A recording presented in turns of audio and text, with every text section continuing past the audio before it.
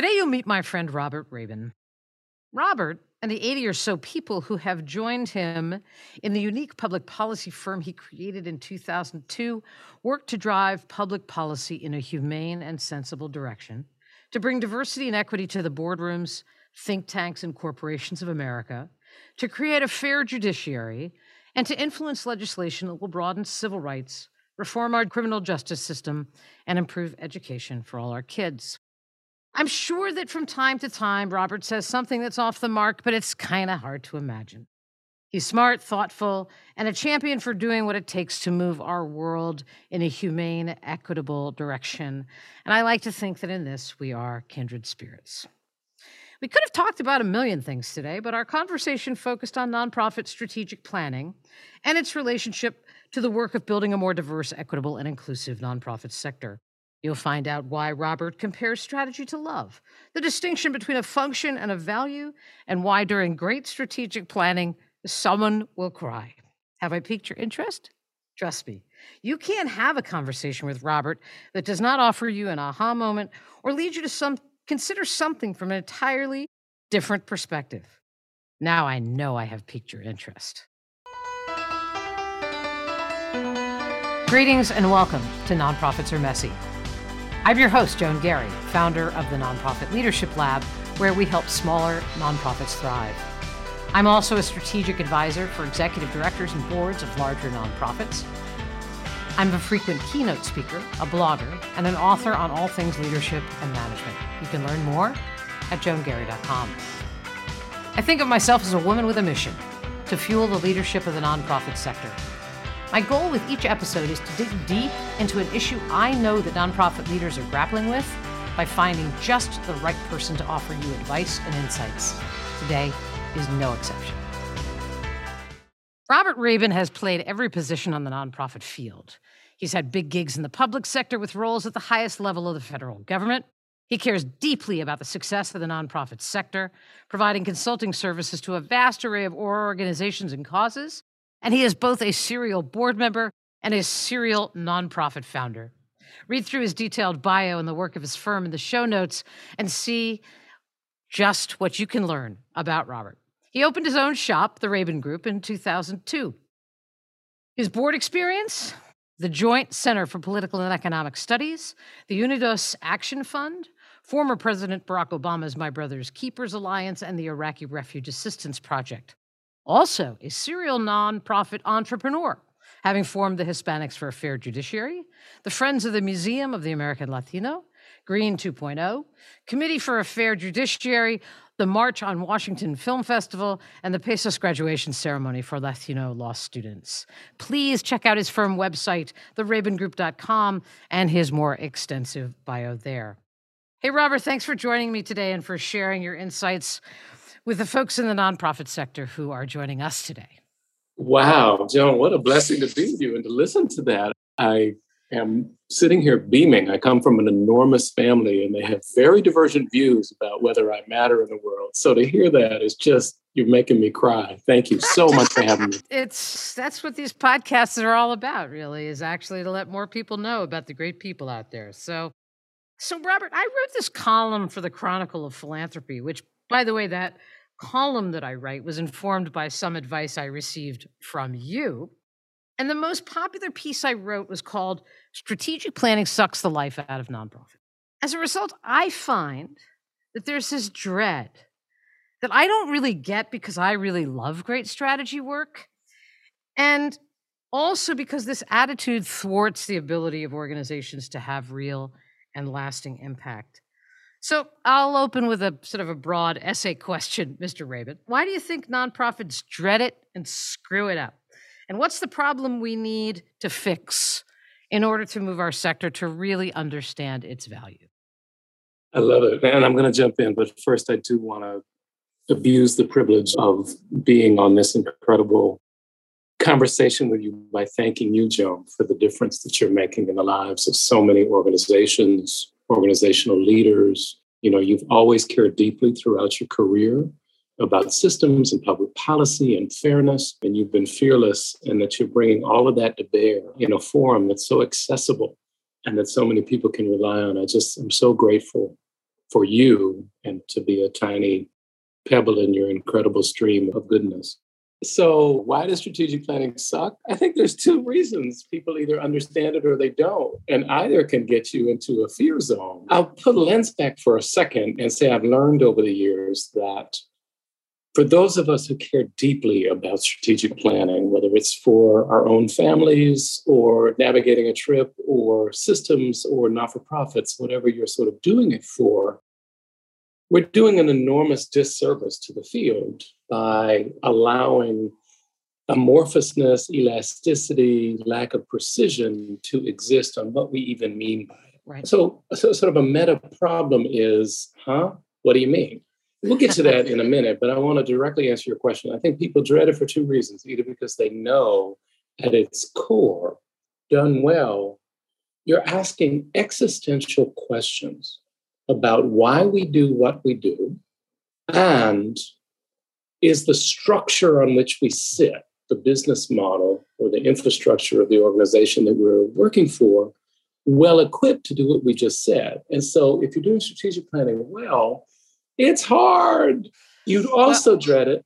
There's also what you're describing too is also sort of you have to lay yourself a bit bare, right?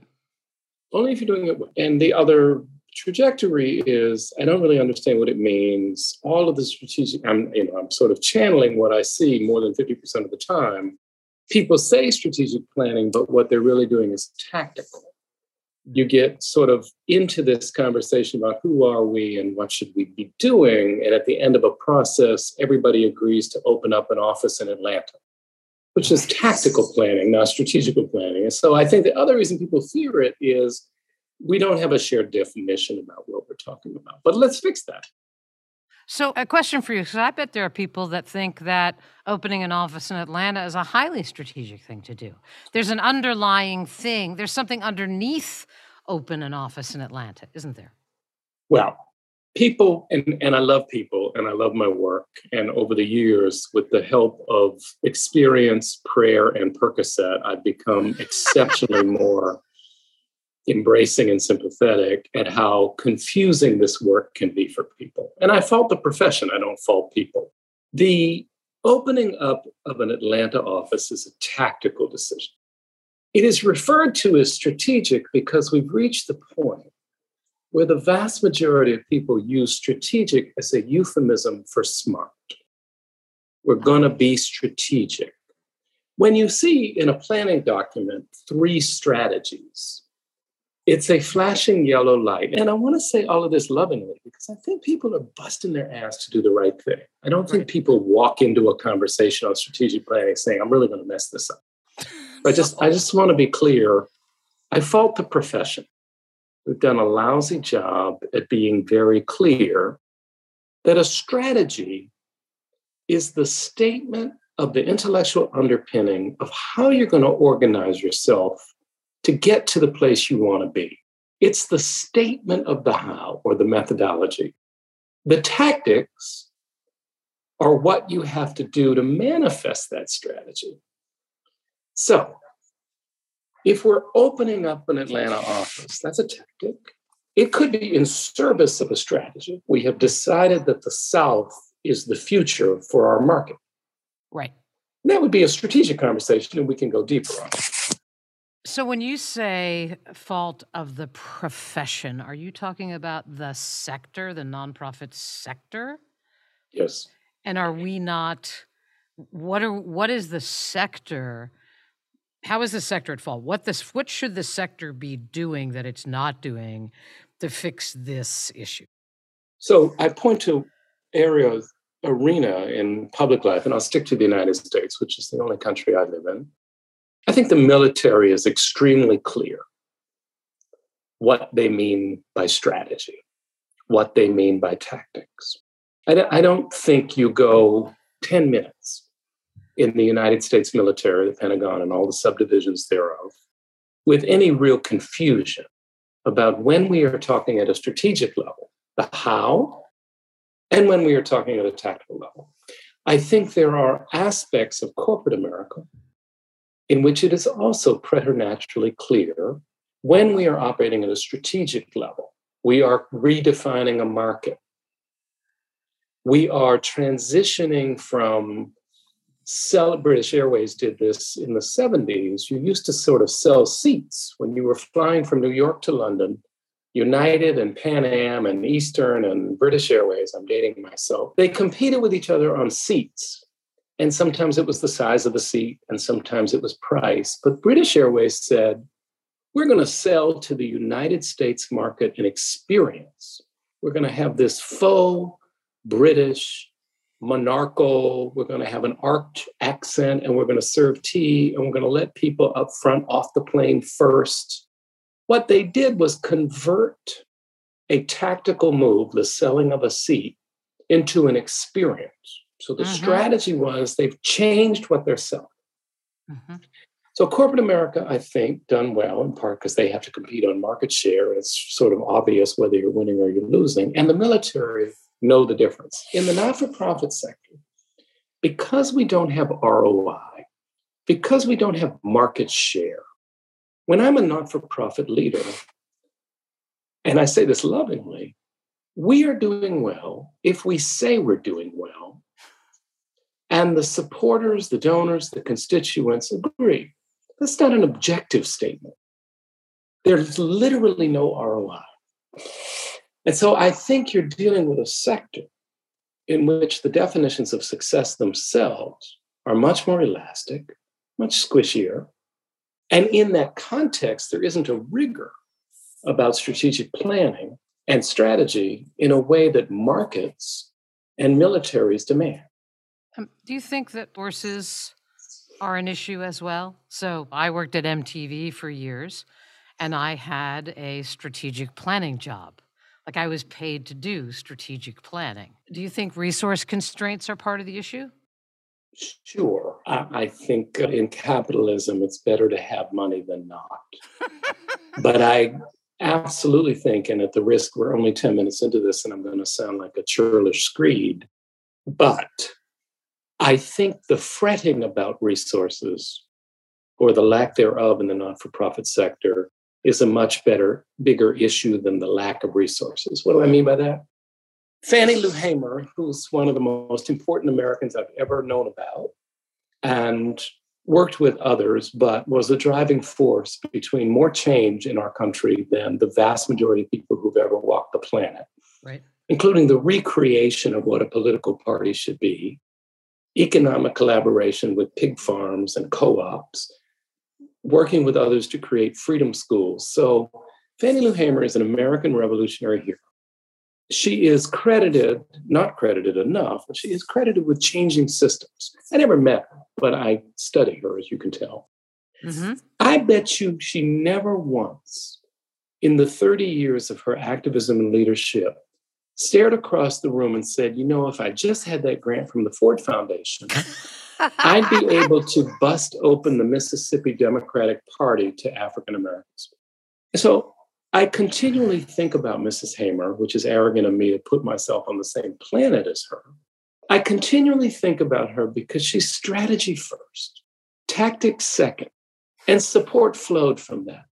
But we have this entire leadership of not-for-profit America where that's not the case. It's development first, resources second, tactics third, strategy fourth.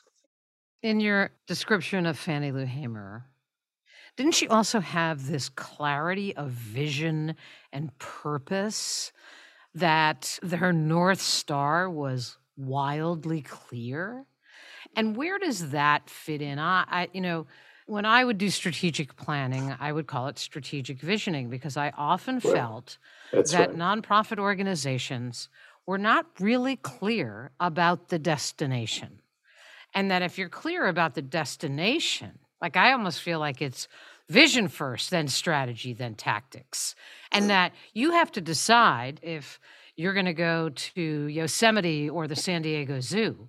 You got to get people all riled up and excited about that. And then you start to think about what's the strategy to get there and then what are the tactics. And isn't that what Fannie Lou Hamer had, that we might actually, we're so focused on strategy and tactics that we lose sight of. I've seen strategic plans, Robert, where the strategy is growing revenue by 15% next year. Right. And you just want to say, Are you kidding me right now? That's exactly right. Everything you've said. It's not just Mrs. Hamer. It's Dolores Huerta and Phyllis Schlafly and Pat Schroeder. Just so many. What I've learned over the years, and it's been hard for me, and sort of therapy's been helpful. Leaders require two symbiotic components: vision, as you call it, and execution management. Mm-hmm. And I don't know anybody, and this is a tautological fact, that excels at both. There are people who are good at both. But everybody I've ever observed as a leader has a strong suit. Right. It's either vision, you see around corners, you can motivate people, you have a driving set of values which are semi-permanent, and people organize around them. They're inspired by them, and you know how to effectuate them, or management. And I'm agnostic as to whether the vision or the execution is the number one person at the not-for-profit. You can have successful organizations. But what too many not-for-profits do, not-for-profit leaders, is say my strong suit is vision. I surround myself with people who get me. Yeah. My chief of staff, my blah, blah, blah, my deputy, my plenipotentiary, whatever it is, I too often surround myself with people who get me. And so we've got a lot of people on the strong suit and not enough on what I would consider to be my weak suit. So yes, to what you said, that vision, which I would modify as saying values, okay. It's not just where you want to go. It's in the not-for-profit sector. What are the values we bring to it? Is it equity? Is it transparency? Is it ruthless pieces of shit that are going to win at any cost? I mean, just know your value. And then the vision piece, which is where do we want to be? How do we know when we're done? What does success look like? And then you get to management, and management includes strategy, tactics, implementation, people. So I found that when I did strategy work, there were criteria that I would attempt to curate in order to identify a client where I could feel like the resources they spent on my services had an ROI, did in fact have real value. And you must also curate your clients pretty carefully as well, because you want to add value to the work of that organization, right? So I'm not just talking about a mission that speaks to you, but I'm talking about what is it that you look for in a prospective client that says, yeah, this is going to be a intellectually stimulating, slightly disruptive process for everyone, and it's going to be awesome. What do you look for? I love that question, Joan. We do have a sense of humor clause in every contract with Red Cross. So I do want to make it clear that what does that mean? It's not enforceable. And I actually have something on if you come to work in my small but mighty firm, laughing at my jokes is actually one of the criteria. Exactly. You have to. You just scored. You just scored, Robert. You have to. I do want to publish a list someday of the clients that have struck the sense of humor clause from our contract, which I find to be one of the most. But isn't humor about joy? Yes, it's a joy. I say it's a marker for resiliency. Good. Which is a bit of a stretch, but I have a very different sense of humor than the 100 or so people I work with, and I don't walk around saying, unlike you have to laugh at my jokes. Rather, I think the work we do. Much of the work we do is hard. Right. We work on abortion. We work on anti-sex trafficking. We work on obesity. We've got clients on death row.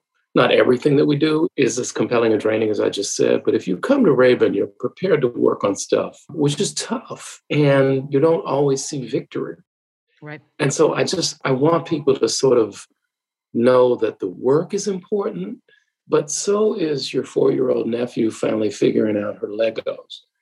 And I think you're both better people and you do your work better if at the end of the day you remember, shit, this is about people.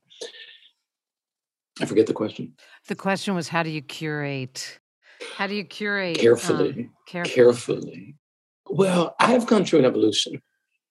I care deeply about strategy. And in part, it's an arrogance of the mind. It's like, hey, once I figured out what this means, I want you to do it. Or I'm narcissistic and I want you to see that I can do it.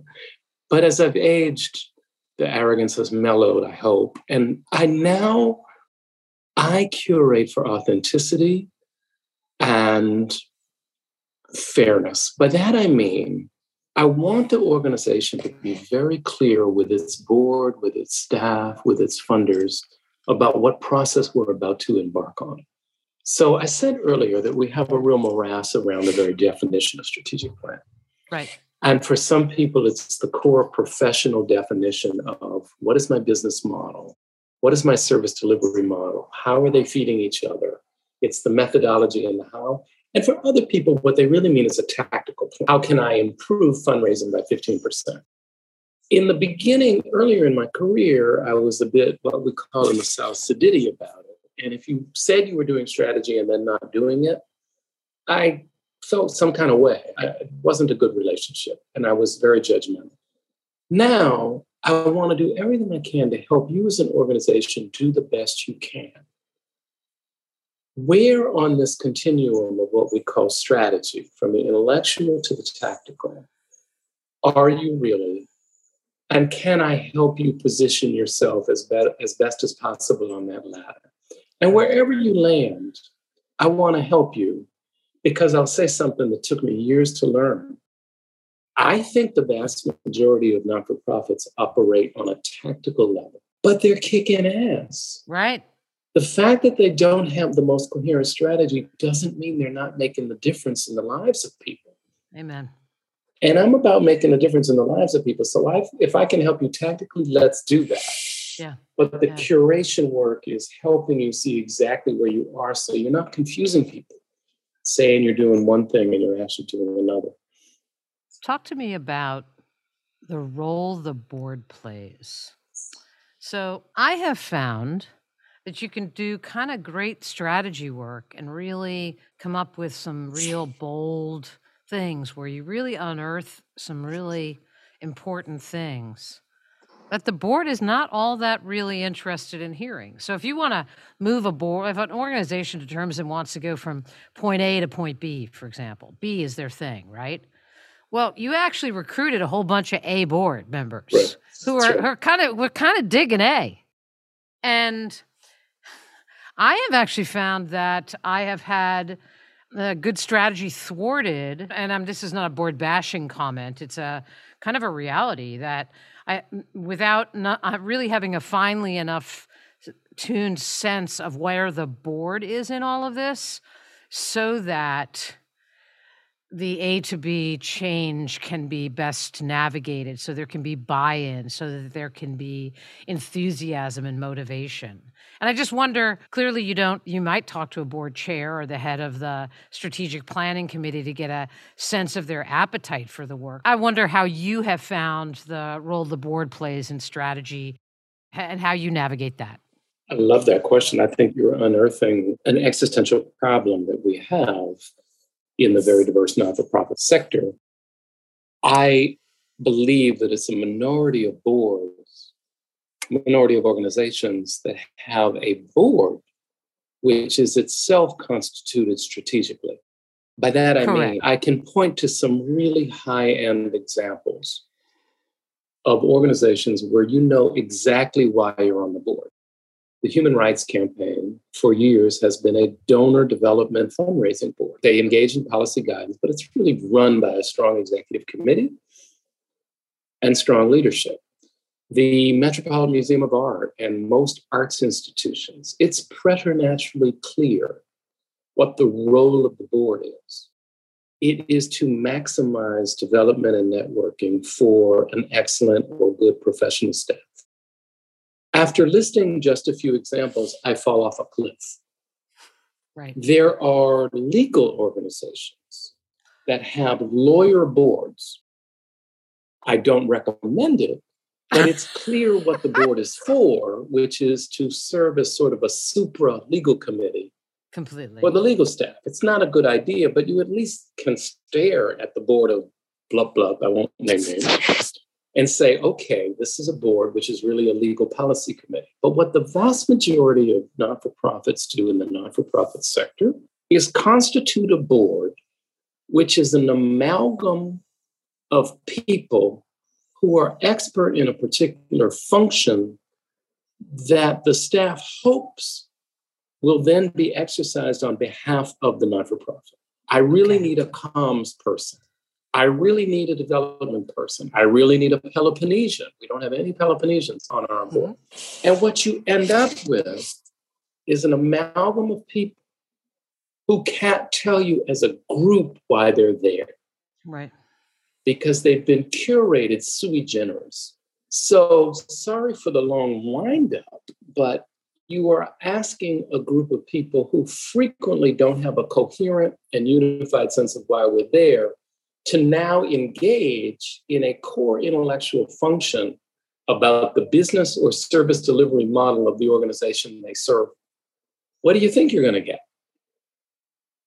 What do you think you're going to get? So that's a dour assessment, but I actually think it is the majority of not-for-profits.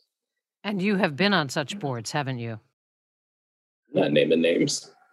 I'm a terrible board member, I've discovered. When I was younger, I craved being on boards. It was, hey, look at me. I can be on your board. Hey, why don't you ever pick me? And then, praise God, people started to put me on boards, and I was very excited. And now I sit there like Mr. Magoo. You're dating which yourself. is an insult to Mr. Magoo, because I'm sure he was more well-behaved than I. And I think to myself, why am I on this board? And I don't want to just be unpleasant here, Joan. I want to say exactly what I mean by that, because I think it's a lesson, and I try to do it with my clients, but it's hard. Generally speaking, board service in the not-for-profit sector is both under and over-inclusive. What do I mean by that? If I, Shirley, care enough about your anti-hunger organization, right, to be on your board, there's a specific reason. I'm passionate about something. It's frequently the case that person can't exercise that passion in a healthy way from the board level. Yeah. And instead, they're spending 80% of their time on lease agreements, and Larry's having an affair with Keisha on the senior staff, and we have to go to executive session on that. Yep. Or there's a budget shortfall. So, said in the positive, if you see somebody that you want on your board, you're going to do better finding a platform for her, which is not fiduciary. If she's fantastic at fundraising, over time, get her to be the co-chair of the ad hoc development committee. Right. If she's an amazing lawyer and you want her to work with your legal team, then create a support platform of advisory attorneys for your legal team. But putting people on the board because you think they have a function they're going to do from that board is almost, it's like my dating life of years ago. It was all wishful and never actualized. It just doesn't pan out that way. Yeah. I also just think that, spun in the positive, yes, that thank you. Executive directors and CEOs need to build. So you could potentially take a group of people who have disparate skills, but they all have a fire in their belly for your organization. And if you actually work and invest in creating some cohesion around that group of people so that their shared value and passion for the organization is fueled by the organization, then you got something to work with, my point of view. We do a tremendously good job of dimming the lights, the pilot lights in board members by putting them through consent agendas and other things like that are not fueling activities. Those things don't put gas in their tank and make them want to run screaming from the boardroom to tell everybody about this incredible organization and bring more people to it. Yes. Here's the great news that I think is going on in not-for-profits, and other people see it in a more negative light, but I'm ebullient about it. Younger people who have a different sense of entitlement about decision-making, distributed power, and information, I think are putting pressure on older leadership to confront and face these core questions of why do we do what we do? Why do we say what we say? Why? And some of it comes across as unpleasant, Some of it is very hard, particularly younger people's willingness to use social media to communicate Yep. in what used to be internal conversations. But I have thick skin. It hasn't happened to me, but for other people, I have thick skin. Yeah, it's not like you're going to make that stop. You have to actually find the treasure in that. You have to find the treasure in that. And the treasure is they're holding us to our values. Right. We recruited these people. And if you're of a certain age, you raise these people as children and you sort of sat at the dinner table and encouraged them to ask questions and engaged with them as little creative titans that they weren't, but you wanted them to be. And now they're in the workforce and they're fantastic. But they're holding us to our value and they're asking very hard questions about why. And I think it's great. The Nonprofit Leadership Lab is led by Joan Gary and is the world's best online community for leaders of small nonprofits. Learn how to raise more money, build the board of your dreams, grow a large audience of supporters, and so much more. To learn more and request an invitation to become a member, please go to nonprofitleadershiplab.com/podcast. That's nonprofitleadershiplab.com/podcast. Well, the word value is a good segue. And I want to just really quickly just remind folks that we're having a conversation about strategy and values and vision with Robert Rabin, who is the CEO of the Rabin Group. He has his own shop called the Rabin Group that he opened in 2002. And he works with the public sector and is deeply committed to the success of the nonprofit sector. He provides consulting to a vast array of organizations and causes, and is a serial board and serial nonprofit entrepreneur. I want to shift the conversation a bit because I know about how you think about DEI work, diversity, equity, inclusion work. And when you began in 2002, my recollection is you did not have a DEI arm to the services that you provided to clients. And I wondered when you added it, and was it the outcome of some strong strategy at the Rabin Group that resulted in that? I love you. I'll say the pedagogical piece first, which is we crossed over years ago and embraced the notion that diversity, equity, inclusion, justice, the names sort of morph over the generations, are best seen as values, not functions. One of the sad underperforming facts in still much of American life is that so many organizations continue to see diversity, whether it's racial or gender or whatever it is, as a function. As I assign this over here to HR, it's about recruitment. Did we go to HBCUs to find the right people? That sort of thing. Those are all functional and they're very important, and we can use the language tactics. You become joyous about this, and it makes so much more sense when you raise diversity into the pantheon of values, which are unquestionable in other aspects of your organization or business. So cleanliness, profit if you're a for-profit, safety. There's a series of things that are so ingrained, at least in sort of sophisticated American organizations. I mean, actually, just to pause you, I think you argue that strategy is also value, right? I think so. Yeah, I think thought so. so. That's exactly I thought right. you thought so. Thank you. Thank you for telling me what I argue. You were exactly right. So it's still a minority, but it's growing. The organizations that see diversity as a value, whether they see it in their supply chain, marketing, retail, internal employment, procurement, board, marketing, messaging, whatever it is, Pepsi-Cola for years has seen diversity as a value. It is a business proposition. And it waxes and wanes, and what they mean by diversity changes. So I just first want to set out, yes, diversity is best seen as like strategy as a value. It's emotional, it's intellectual, and once you accept it as a value, there's no beginning and end. You sort of relax and say, well, all of the values that I care about, I love my family. It's a value. I want to be safe. It's never off the table. Right. It's constantly in conversation. And you can sort of relax about it because you're giving over to the fact that this is constant. I don't reach a point where my workforce is X% women and therefore I can stop. Right. It's absurd. But that's so much of the language follows this track. So we crossed over some years ago, saw diversity as a value. It is a proposition of how we're organized, and it is infused through everything. I want to pull the lens back. You've been very kind to say I'm associated with the Raven Group twice. I am. I'm very proud of the platform. I'm sorry it's named after me because there are 100 people who are more talented than me there, and I sort of get in the way of that.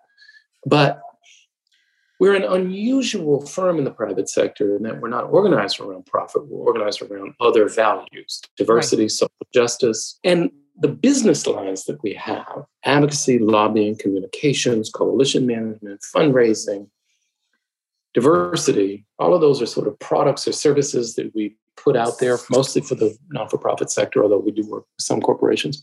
Each of them makes sense if you see the strategy was we're in business to strengthen the not-for-profit sector because we care about power.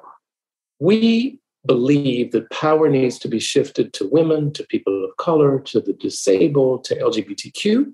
If you believe that you have to change systems to do that, law, structures, capital markets, messaging, whatever, then you have to be in the business of strengthening the organizations that are devoted to doing that, whether it's NARAL or the NAACP. And so each of our business lines is a tactic to fuel that strategy. We are in the business of strengthening the not-for-profit sector that is trying to shift power to women and people of color. And diversity is a function that we provide to Patagonia or to the Robert Wood Johnson Foundation, not because we make money off of selling diversity services. We do it because it makes them stronger, and they're in the business of changing systems. So I have great joy when I talk about this because I think the through line is very clear and coherent. Diversity is a value, strategies of value. We try to get organizations to operate at the intellectual level, and then we support them on tactics concomitantly if they're interested. And the end result is we get gay marriage in the United States. Right. Or we will someday codify Roe v. Wade through the United States Congress. That's what we're in the business of doing. Right, right. So it's important to be transparent and to say, not only that I've known Robert a good long while, but that my firm has actually retained the DEI arm of the Raven Group on our DEI journey. And you actually described perfectly why it's a journey, right? I don't stop loving my family. Sometimes the journey is bumpy. Not every day is the same. Not every day is the same. But one of our... I mean, you can help me shape it, Robert. One of our values is that we also exist, both in terms of my own executive coaching as well as my membership site, which reaches thousands of board and staff leaders of small nonprofits. So one of my values, I could start, the Leadership Lab itself was started based on the notion that small nonprofits they don't have a champion in their court. They don't have an advocate. They don't have all the resources that they might need to have the maximum impact. And if we can provide that, feels like a win for the sector, right? Because 70% of organizations have budgets under $1 million, right? But I like to see us go further and say, the vast majority of the leaders in our nonprofit sector are white, right?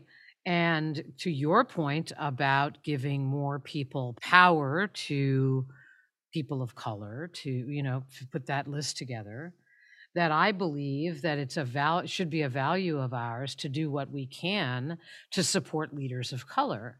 And I know that there's work to do. And I can just say really honestly, I was on a call for 90 minutes with your team today, sort of straddling that intellectual piece with we have a hire we have to make.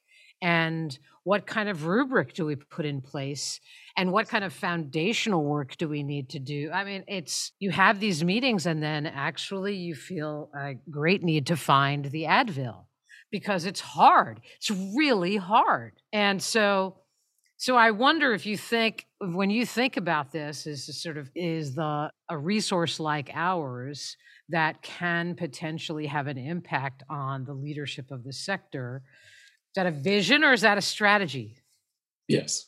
No, it's crucial what you're doing. And the sophisticated platforms, which yours is, operates at every level at once. It's vision, strategy, tactic. Right. And what separates the girls from the women is sort of when the leader knows in what plane she's on at any given moment. I'll make it even more gorgeously complicated because we love this stuff. If you're running an organization, which most of the people you're supporting are, or they're in their leadership, they're generally, and this is an analogy, they're generally leading on three different planes at once. They're an organizational leader, they're probably coalition leaders, and they're probably movement leaders. Yes. And one of the most sophisticated rubrics that good leaders have to always go through, or sort of filter, to mix metaphors, when I'm making a decision, resource allocation, should I go to that press conference? Should I sign this petition? They're calculating in their head always, am I making this decision for my organization as part of an intersectional coalition or in my role as a movement leader? And that's the graduate school stuff. Yeah. So we're always, as a leader, operating in multiple planes at once, and you have to be dexterous. And I think that the work that you're doing internally strengthens your ability to help all of the people who rely on you. Everybody wants to be at a point, and they get to it in different ways, and I'm sort of open to the journey. Number one, what do we mean by diversity? It is not a term of art. In some places, we did diversity work for the BBC. I come in with a race lens, and they want to focus on sexual orientation and disability. Okay. We do diversity work for Airbnb. I come in with a race lens. You're getting a theme here. That's who I am. And they want to focus on extroversion and introversion. Their engineers are introverts and their marketing people are extroverts, and they clash in the cafeteria over the quinoa, blah, blah, blah. So diversity is not a term of art. Helping leaders figure out what they mean by that is core work. And then second, I think the most important work, Joan, that you're doing and needs to be done is helping leaders explicate, why am I diversifying? Getting beyond the platitude. Oh, it's important. Do I recognize that because my talent pool might be too small, I'm missing out on performance? Sort of a networking issue. Am I trying for cultural competency? I'm trying to expand the work that I do in different communities, and I need cultural competency. Am I avoiding lawsuits? Am I tired of my 24-year-old daughter telling me at the dinner table I'm really screwing up my organization because it's not diverse? These are the motivations that we deal with in the real world. And one of the most helpful things you can do is to help the leader articulate what her and her motivations are for the organization so there can be transparency. What frequently happens, particularly on the left, is we sort of utter this mantra, we have to be more diverse, but we aren't bringing into that conversation exactly consistent motivations. Risk litigation avoidance is very different than market growth, which is very different than I'm missing out on talent. Yeah. And you will stumble over each other tactically. So you're doing the work right. It is done at a values level. A core question of the values is motivation. Why do I want to diversify? And what do I mean by it? And then we move to a strategy once we figure motivation, which is how am I going to do this? Am I going to hand over my leadership to somebody else? And then I'm going to expand my leadership pool at the organization and get away from the notion that three of us run it and there's no turnover. Lots of options. And then we get to tactics. Yep. Which is the how. Well, and I think that the conversation about motivation is one that you can engage your board in, right, in order to seek the kind of buy-in so that you avoid the Absolutely. The box checking, I have to have a person of color in the next cohort. Why? Right? What is it in the service of? And I think that's a big issue people face, is that the staff feels like they understand, and maybe they do, maybe they haven't dug deep enough, but they haven't actually brought their board along for the ride. Absolutely. I had a core strategic meltdown years ago in my own diversity work. For years, I've been involved in the Hispanic National Bar, and I tried to get a Latino on every United States Senator's Judicial Selection Committee. So the fight was to make sure that Dianne Feinstein and Chuck Schumer all had a Latino on their search committee. Right. And then I realized maybe 10 years into it, the unintended consequence of, for the committee picking judges, that Latino was responsible for picking Latinos, but all the white, Black, and Asian people then abdicated the responsibility. And I had a meltdown. And I shifted strategies 15 years into it. And I said, I want Latinos to be on the committee, but that's not why we do this work. I want the white and the Black and the Asian people on those committees to have a Latino consciousness. Yes. So they're selecting Latino judges. And so we can evolve as you sort of test out your values and your strategy and your tactics in the field and you're confronted with, oh shit, that's not what I meant. I'll stop with my most awful one.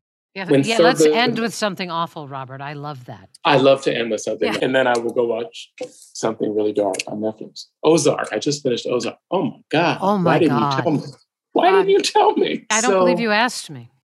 When Thurgood Marshall retired from the Supreme Court, we clamored to have him replaced with an African American. The strategy was to have him replaced with an African American.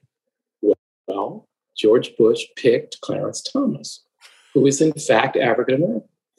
It's what most of us didn't mean. Rather than be mad at George Bush, you sort of go back to your values, strategy, and tactic drawing board, and you say, we didn't ask the right question. Yeah. We literally did not organize around the right question. We used proxies. Yep. We used a tactic when we meant the strategy. The strategy was we wanted an African American with a certain ideology and set of views, but we didn't say that. No. Either it was implicit or we were afraid. So it was an early lesson for me, and it's how values and strategy and tactics come together and why your work is so important. The safe place within the leadership of a not-for-profit so that you're supported, so you can make sure you have consensus around the values you bring to this work. There's an intellectual underpinning for how you're organized. That's the strategy. And then there are tactics that are consistently measured against that strategy. Not only do they work, but the opportunity cost of those tactics. You can have tactics that work, but the time doing the gala dinner sucks up all your energy and you're not doing a more efficacious tactic like starting the Freedom School or whatever. Right. We must leave it right there. Yay! Yay! All Joan, right, you are a blessing. Thank you so much for doing this. Likewise. Thank you so much for your time. Robert Rabin, it was a pleasure. Thank you for listening. Thank you for the work that you do. And we'll see you next time. Appreciate you. Thanks so much for spending time with me today. I hope you found the conversation valuable as you navigate the messy world of nonprofits. Check out all my other resources at joangarry.com. Hope you find them helpful too. Lastly, thank you for the work you do to repair the world in ways large and small. I'll see you next time.